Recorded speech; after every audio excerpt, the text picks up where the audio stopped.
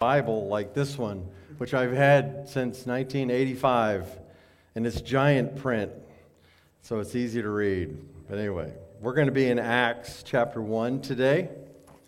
And now some of you will remember this. Do you remember back in the day, there was a ketchup commercial, and they took a bottle of ketchup and they turned took the lid off. This is really like very alive up here. I don't know if you guys are hearing what I'm hearing, but I feel like I'm in a stadium of 100,000 people on mega speakers. But anyway, and you remember they took the lid off the ketchup and it just sat there for 60 seconds. No ketchup came out of the bottle, and they sang the Carly Simon song in the background, Anticipation, right? And the whole idea was that if you're willing to wait, something good comes out of the bottle, and it's going to be worth the wait.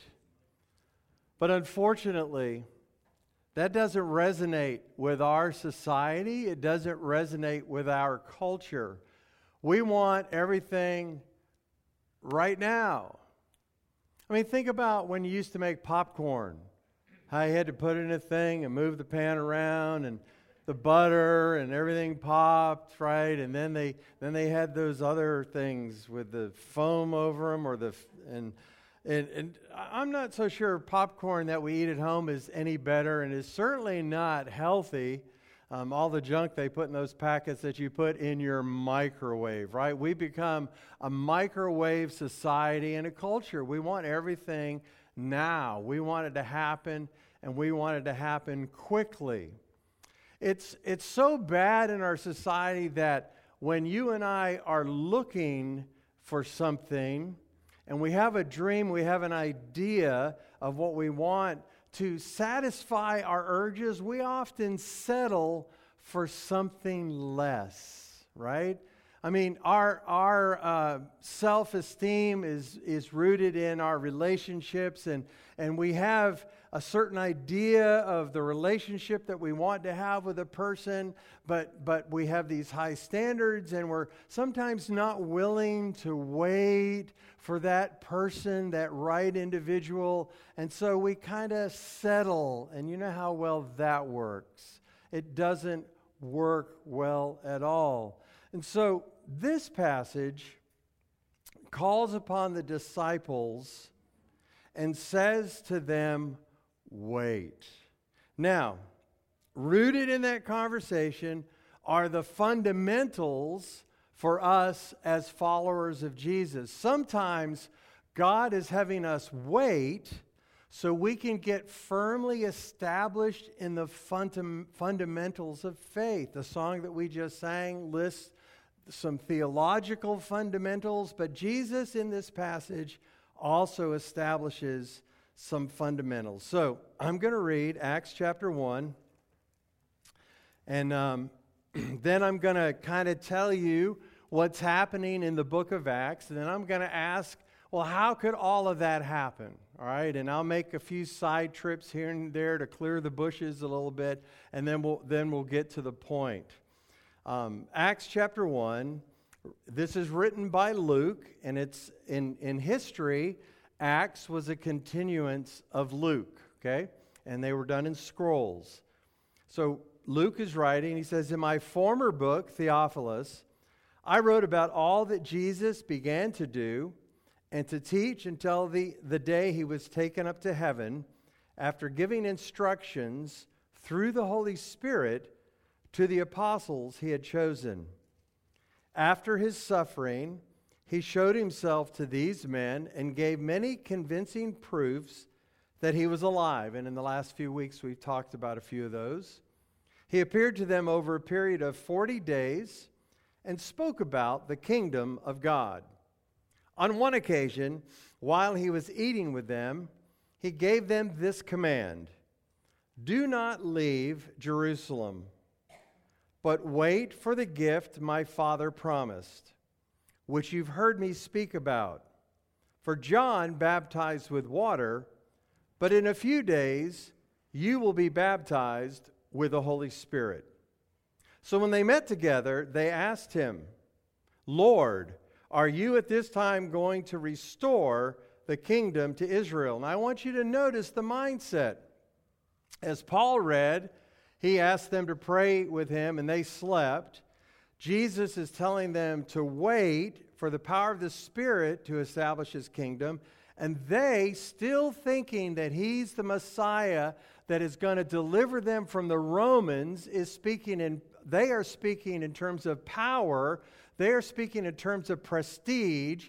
They are speaking in terms of their own position.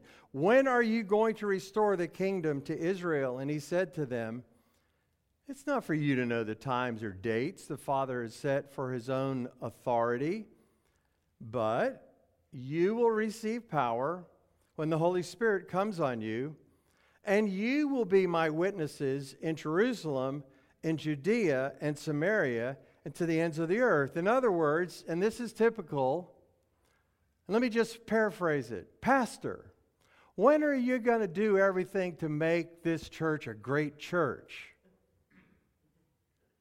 When are you going to change the programming and change this and do that and make this the place, the happening place to be on Sunday morning? When are you going to do that?"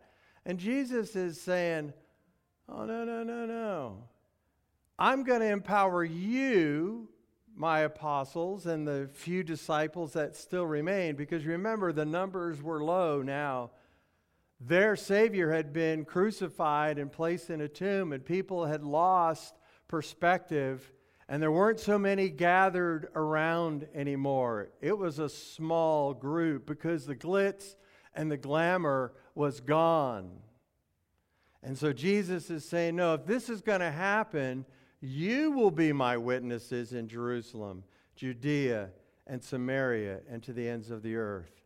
And after he said this, to kind of nail the coffin shut, he was taken up before their eyes, and a cloud hid him from their sight. And they were looking intently up into the sky as he was going, probably going, "What? What happened?" Right? You know, what's going on? When suddenly 2 men dressed in white stood beside them. "Men of Galilee," they said, "why do you stand there looking into the sky? This same Jesus who's been taken from you into heaven will come back in the same way you have seen him go into heaven." All right, so let's pray a little bit. Lord, there's a whole bunch of stuff here. Can't unpack it all, but we know that you have a specific message for us this morning, and help me stick to that. And I thank you and I praise you for that. We open our ears and our minds, our thoughts. Remind us that we have the mind of Christ. Holy Spirit, work within us to reveal truth to us today. And we'll be careful to give you the praise for the changes that happen. In Jesus' name, amen. All right, so there's 6 things I want you to know about what's going to happen in the book of Acts. Number 1, after this happens, and the record of Acts is that the church is established in Jerusalem, and the church becomes Greek-speaking, not speaking Aramaic, not speaking Latin. They are speaking Greek. Why? To allow the message to be understood and spread throughout the empire. Not only is Greek being spoken, but they're not speaking classical Greek.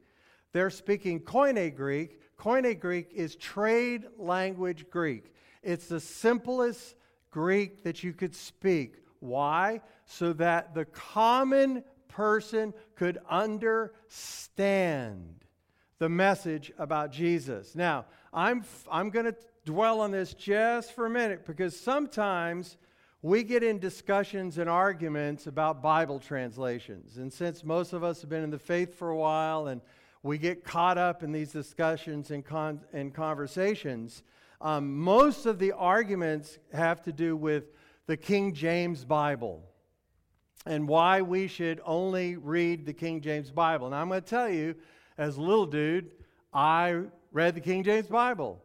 Most of the verses that I quote are King James Bible quotes to this day, because I memorized the Bible when I was a little guy, went to church, went to Sunday school, and I didn't become a believer until I was 18, but the King James Bible was there. And I've heard one time I was traveling with Dr. Zacharias, and at one of his crusades, and an older gentleman, I have to say it that way because I'm like an old gentleman now, at least old, I don't know about a gentleman, but anyway, older gentleman came up to him and said, because Dr. Zacharias preached out of the New International Version, and this fellow said, Dr. Zacharias, I don't understand why you don't preach from the King James Bible. If it was good enough for Paul, it should be good enough for us in the church today. And Dr. Zacharias very kindly, very graciously said, sir, do you understand that the Apostle Paul spoke and ministered in the first century? And that the King James Bible was translated and written in the 17th century, 1607, okay, the original. And the guy goes, it was hilarious, he goes, well, I'll be. You learn something new every day.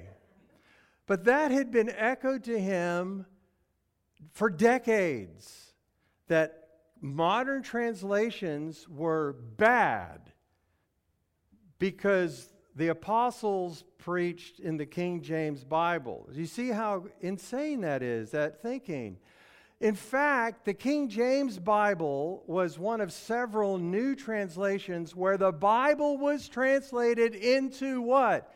English, so that the English-speaking folks could understand what the priest was saying and preaching when they spoke in the Mass. And I want to tell you that those translations were done, and the guys who translated them, some of them were executed for putting the Bible into contemporary language.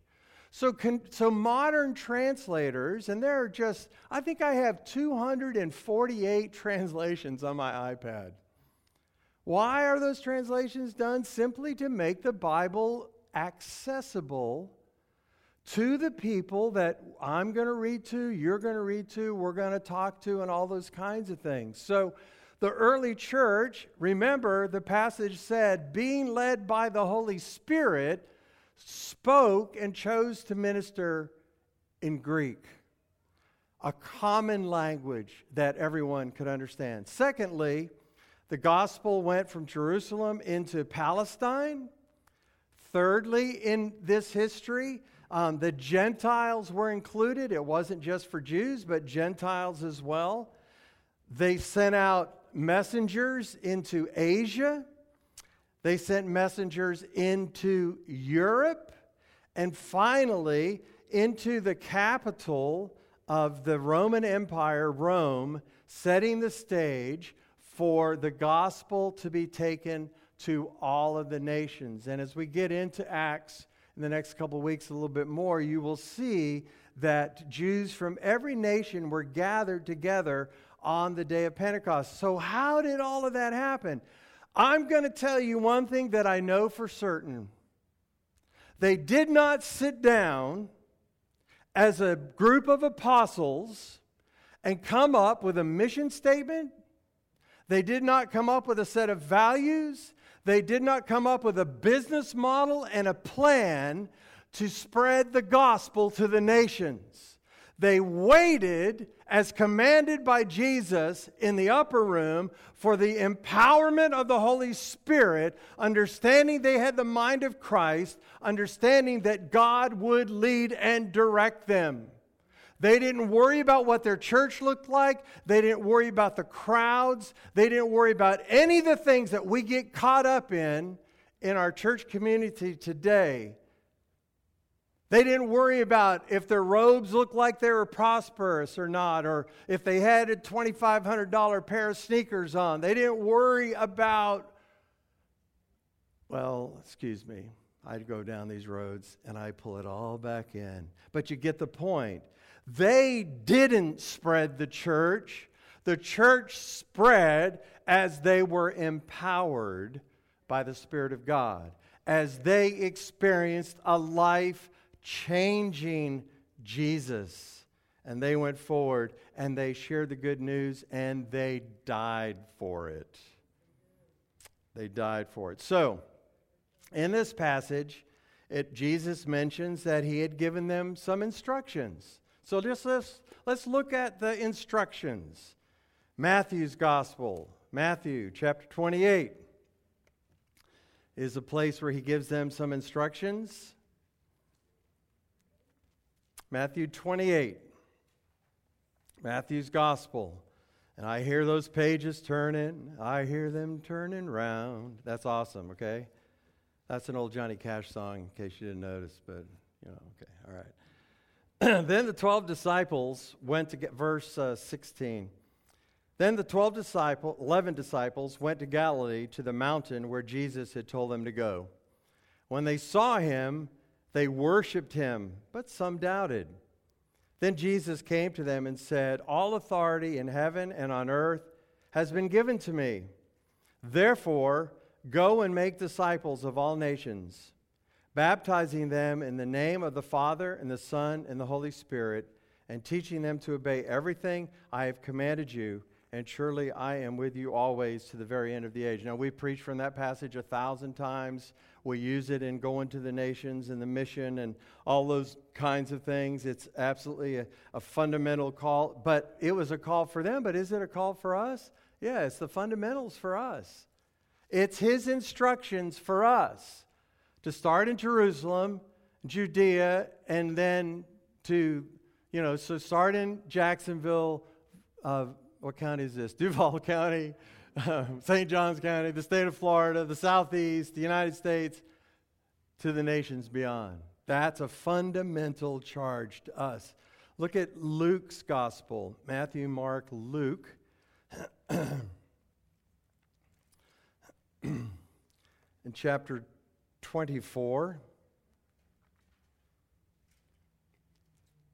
and verse 44, Jesus says, I actually can read without glasses today. I don't know what's going on. It's a good thing. He said to them, "This is what I told you while I was still with you. Everything must be fulfilled that is written about me in the law of Moses, the prophets, and the Psalms," which we talked about last week, that Jesus is saying, I'm fulfilling the Old Testament prophecies. And then he says this in the next verse. Then he opened their minds so they could understand the Scriptures. He told them, "This is what is written. The Christ will suffer and rise from the dead on the third day, and repentance and forgiveness of sins will be preached in his name." Where? "To all nations, beginning at Jerusalem. You are witnesses of these things. I am going to send you what my Father has promised, but stay in the city until you have been clothed with power from on high." With power from on high. So the directions are given. They're told, this is what you're to do. And this is the means by which you're going to do it. The empowerment that you will receive. Now, going back to Acts chapter 1, verses 4 to 5 and then 6 to 8 give some more clarity, because this is moving forward. It's some days later. On one occasion, while he was eating with them, he gave them this command: "Do not leave Jerusalem, but wait for the gift my Father's promised, which you have heard me speak about. For John baptized with water, but in a few days you will be baptized with the Holy Spirit." All right, is he getting repetitious? Yeah, he kind of says the same thing to them over and over and over again. So you know what? Some in the crowd are going, I don't like this pastor anymore. He's not feeding me. I'm not getting the depth that I need. I need more depth. Okay? This guy keeps talking about the same thing over and over again.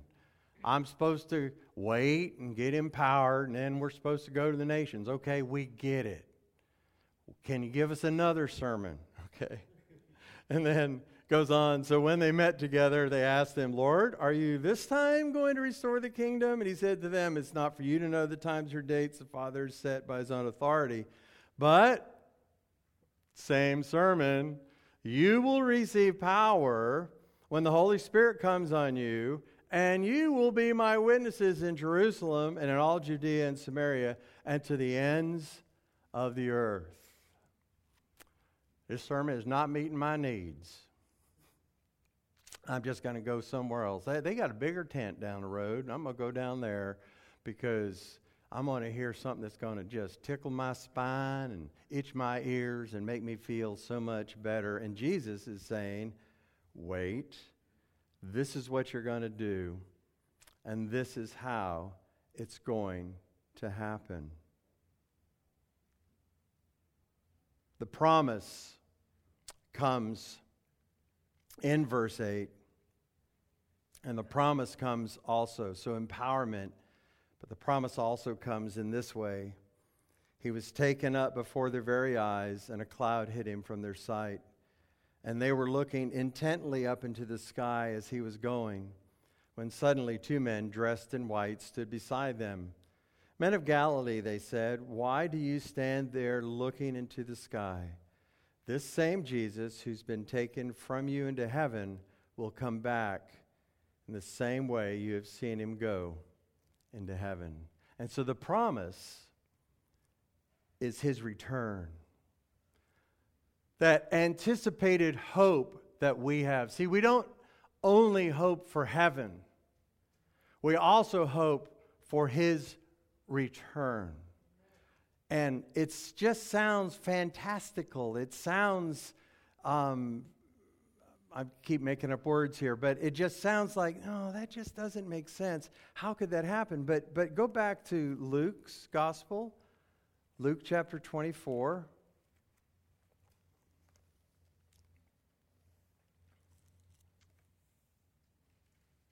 And for some reason, I need them now. Luke chapter 24.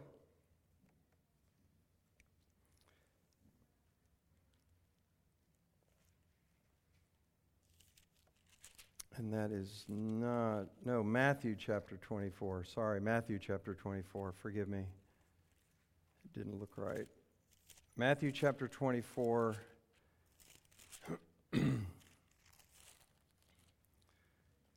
And verse 30. And Jesus is talking to them about the signs of the end of the age, which, again, is a whole other series. But just to show you that nothing new is being said to them.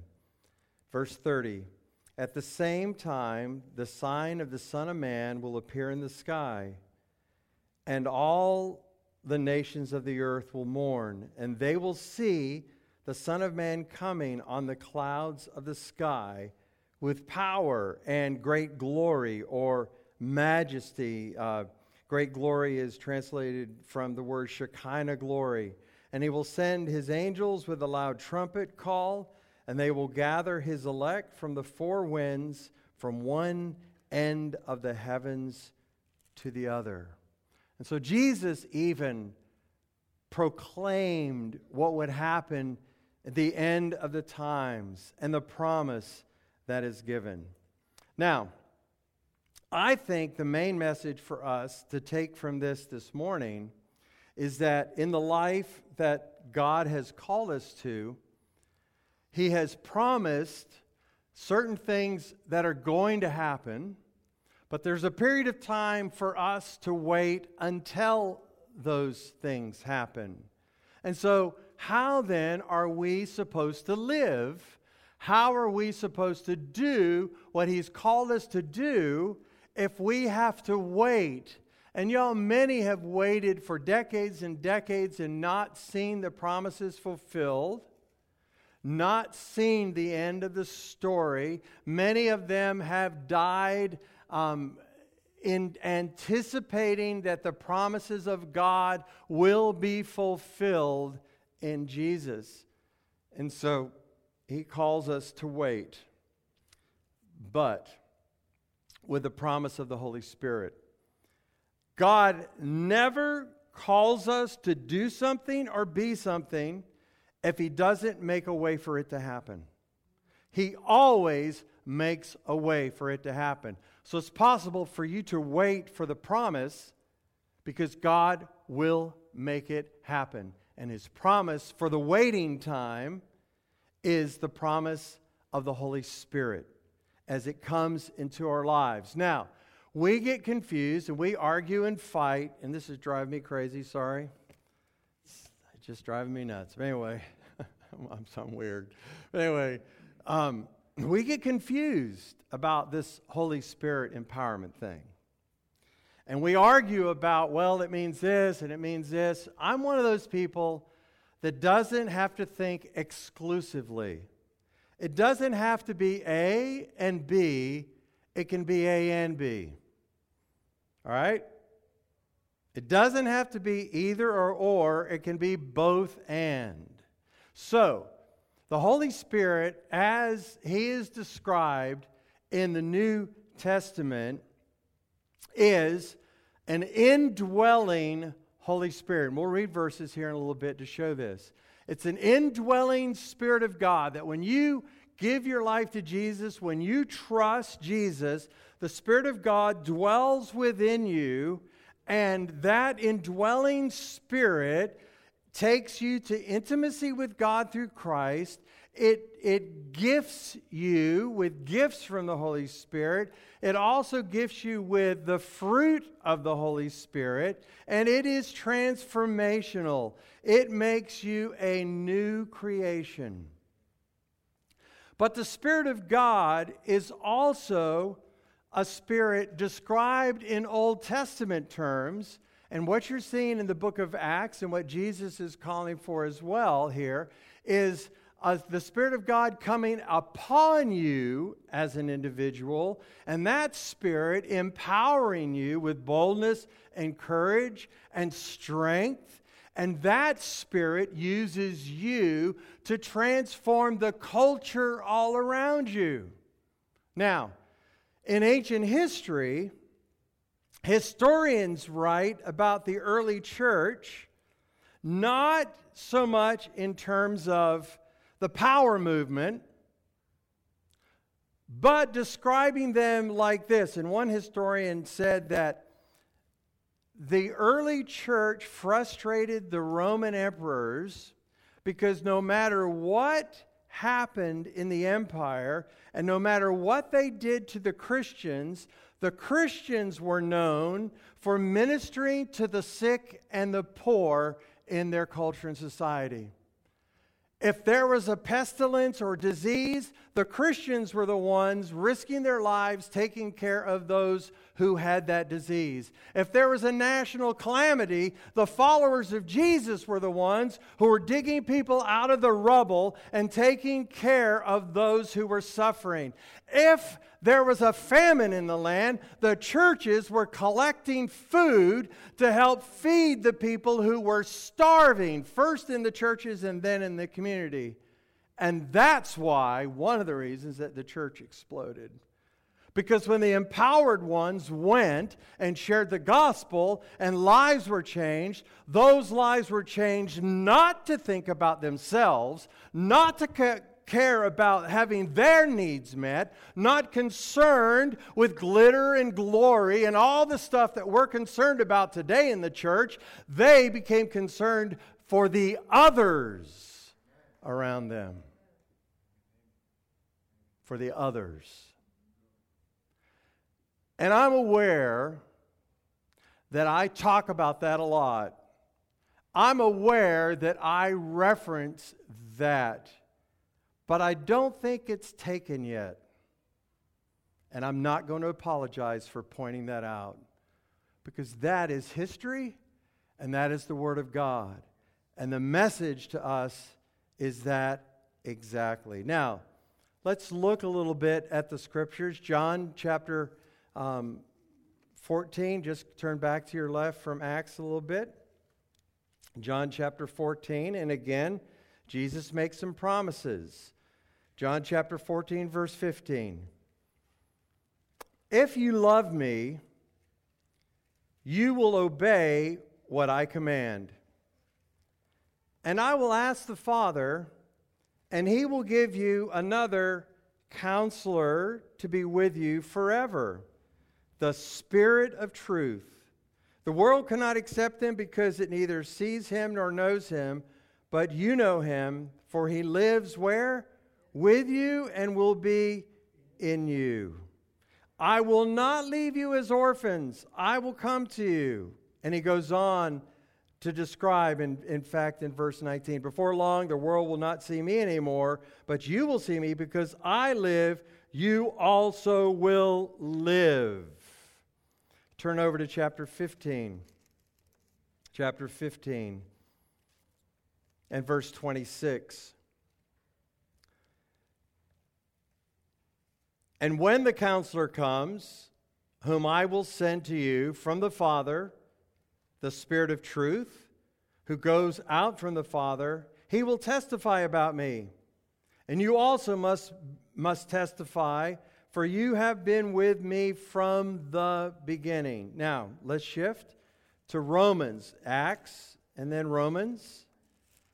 I'm going back and forth here just to help you get context and the clarity of the message. Romans chapter 8. And there's an awful lot here, but I want to, just for the sake of time, shift to verse 9. You, however, are controlled, not by the sinful nature, but what? What's that say? By the Spirit. If the Spirit of God lives in you. And if anyone does not have the Spirit of Christ, he does not belong to Christ. And you notice the interchange of words, different words. Paul here is not describing different kinds of spirits. Jesus wasn't talking about different kinds of spirits. They are all referring to the one Spirit that leads us to truth, that convicts us of sin, that walks beside us and guides us through our lives and helps us to make decisions, who comes into our lives to give us strength and empowerment to live not a life of flesh, but a life of spirit. And if anyone does not have the Spirit of Christ, he does not belong to Christ. But if Christ is in you, your body is dead because of sin, and your spirit is alive because of righteousness. And if the Spirit of Him who raised Jesus from the dead is living in you, look at what else the Spirit of God did. He who raised Christ from the dead will also give life to your mortal bodies through His Spirit who lives in you. Therefore, brothers and sisters, just to make sure you guys know you're not off the hook, you gals, excuse me, we have an obligation, not to the sinful nature to live according to it, but if you live according to the sinful nature, you'll die. But if by the Spirit you put to death the misdeeds of the body, you will live. Because those who live are led by the Spirit of God and are sons of God.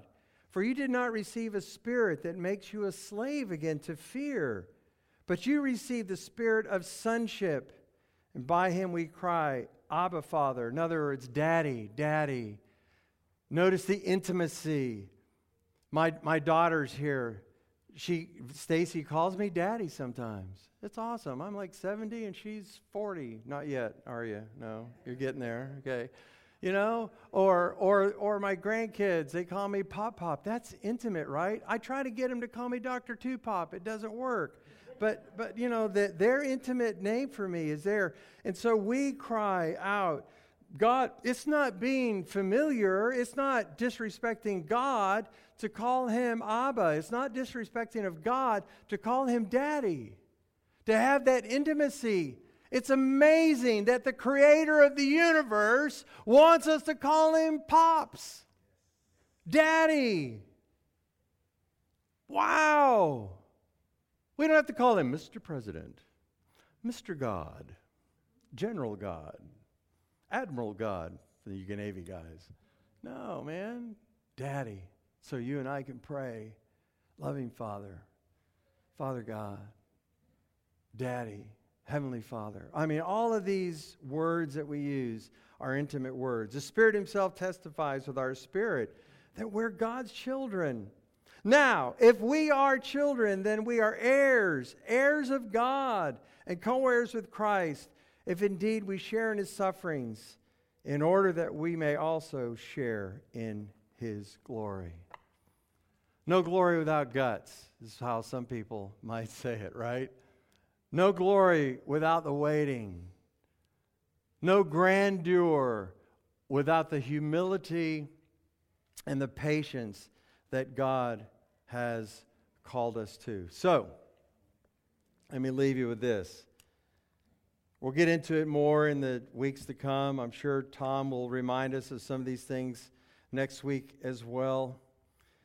But God, our Daddy, has given us the promise of His Spirit to empower us. And there are times when we need special empowerment from on high, and He'll give us that too.